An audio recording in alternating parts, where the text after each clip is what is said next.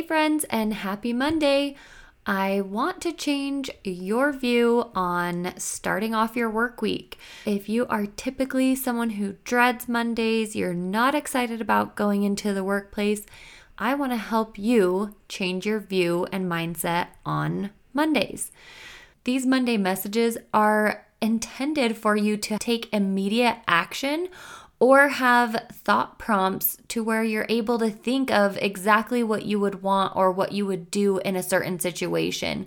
Because the more preparation we have around different things that might come up in the workplace, you're going to be better prepared in those scenarios. I'm going to start releasing some of these episodes, and I want to hear your feedback if you're enjoying these. If so, please share with someone who you think might also enjoy these messages, because more downloads equals more interest, and I will keep doing the Monday morning messages. I want to make things impactful for you and helpful for you, and I understand that not everyone is commuting into the office right now, and maybe you can't find time to listen to some of the longer episodes, and these shorter ones are going to be exactly what you need. So let's jump into today's Monday message. I want you to think of the last time you did something nice for someone, a service. And it could be something super small. Maybe you held a door for someone at the gas station, or maybe at work you took on some additional work to help relieve someone else's workload. What did that look like? Think about the last time that you served someone. Over the weekend, I had a friend recommend checking out the book, The Go-Giver, and I downloaded it on Audible. I listened to it. It's only a couple of hours, so I listened to it easily over the weekend, and I'm already on round 2 of listening to it. And I love it so much because it's such a simple principle of service and giving to others. How can you offer value to others? And sometimes we don't view that as a service. We view that as helpful, right? And I want you to start changing your mindset on what service really means to you and how you can continue to be a giving person in whatever ways you are gifted in. Are there certain things that you think, wow, I'm really good at this? Right? How can you continue to help others? Could you teach other women about certain things that you're really good at? Where could you offer that help? Are you in any sort of groups or forums or areas where you could teach people these things? There's all sorts of different platforms. I love Alpha, the community. If you want something that has a web-based forum, that one's a great one where you can go and find ways where people can help you, as well as finding ways where you can offer your help to other people. There's also apps like Clubhouse is a great one. That one's audio only. So this one would have to be something where you're teaching people about something that doesn't need to be seen. So think of all the different platforms. You could easily create a meeting simply on your Google Calendar and create a Zoom invite for people. What does that look like?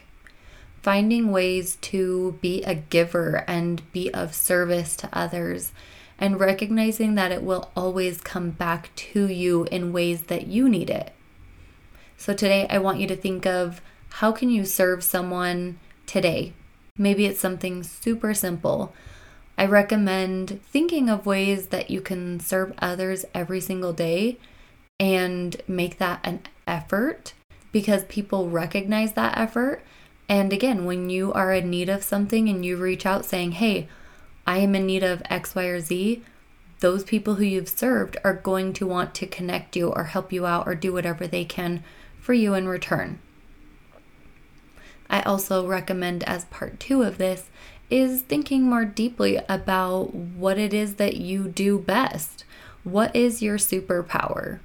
Something within the workplace I always say is my superpower is my ability for process improvement. I may not be the best person to start something right from scratch unless I have collaborated with a lot of different people and we start brainstorming ideas.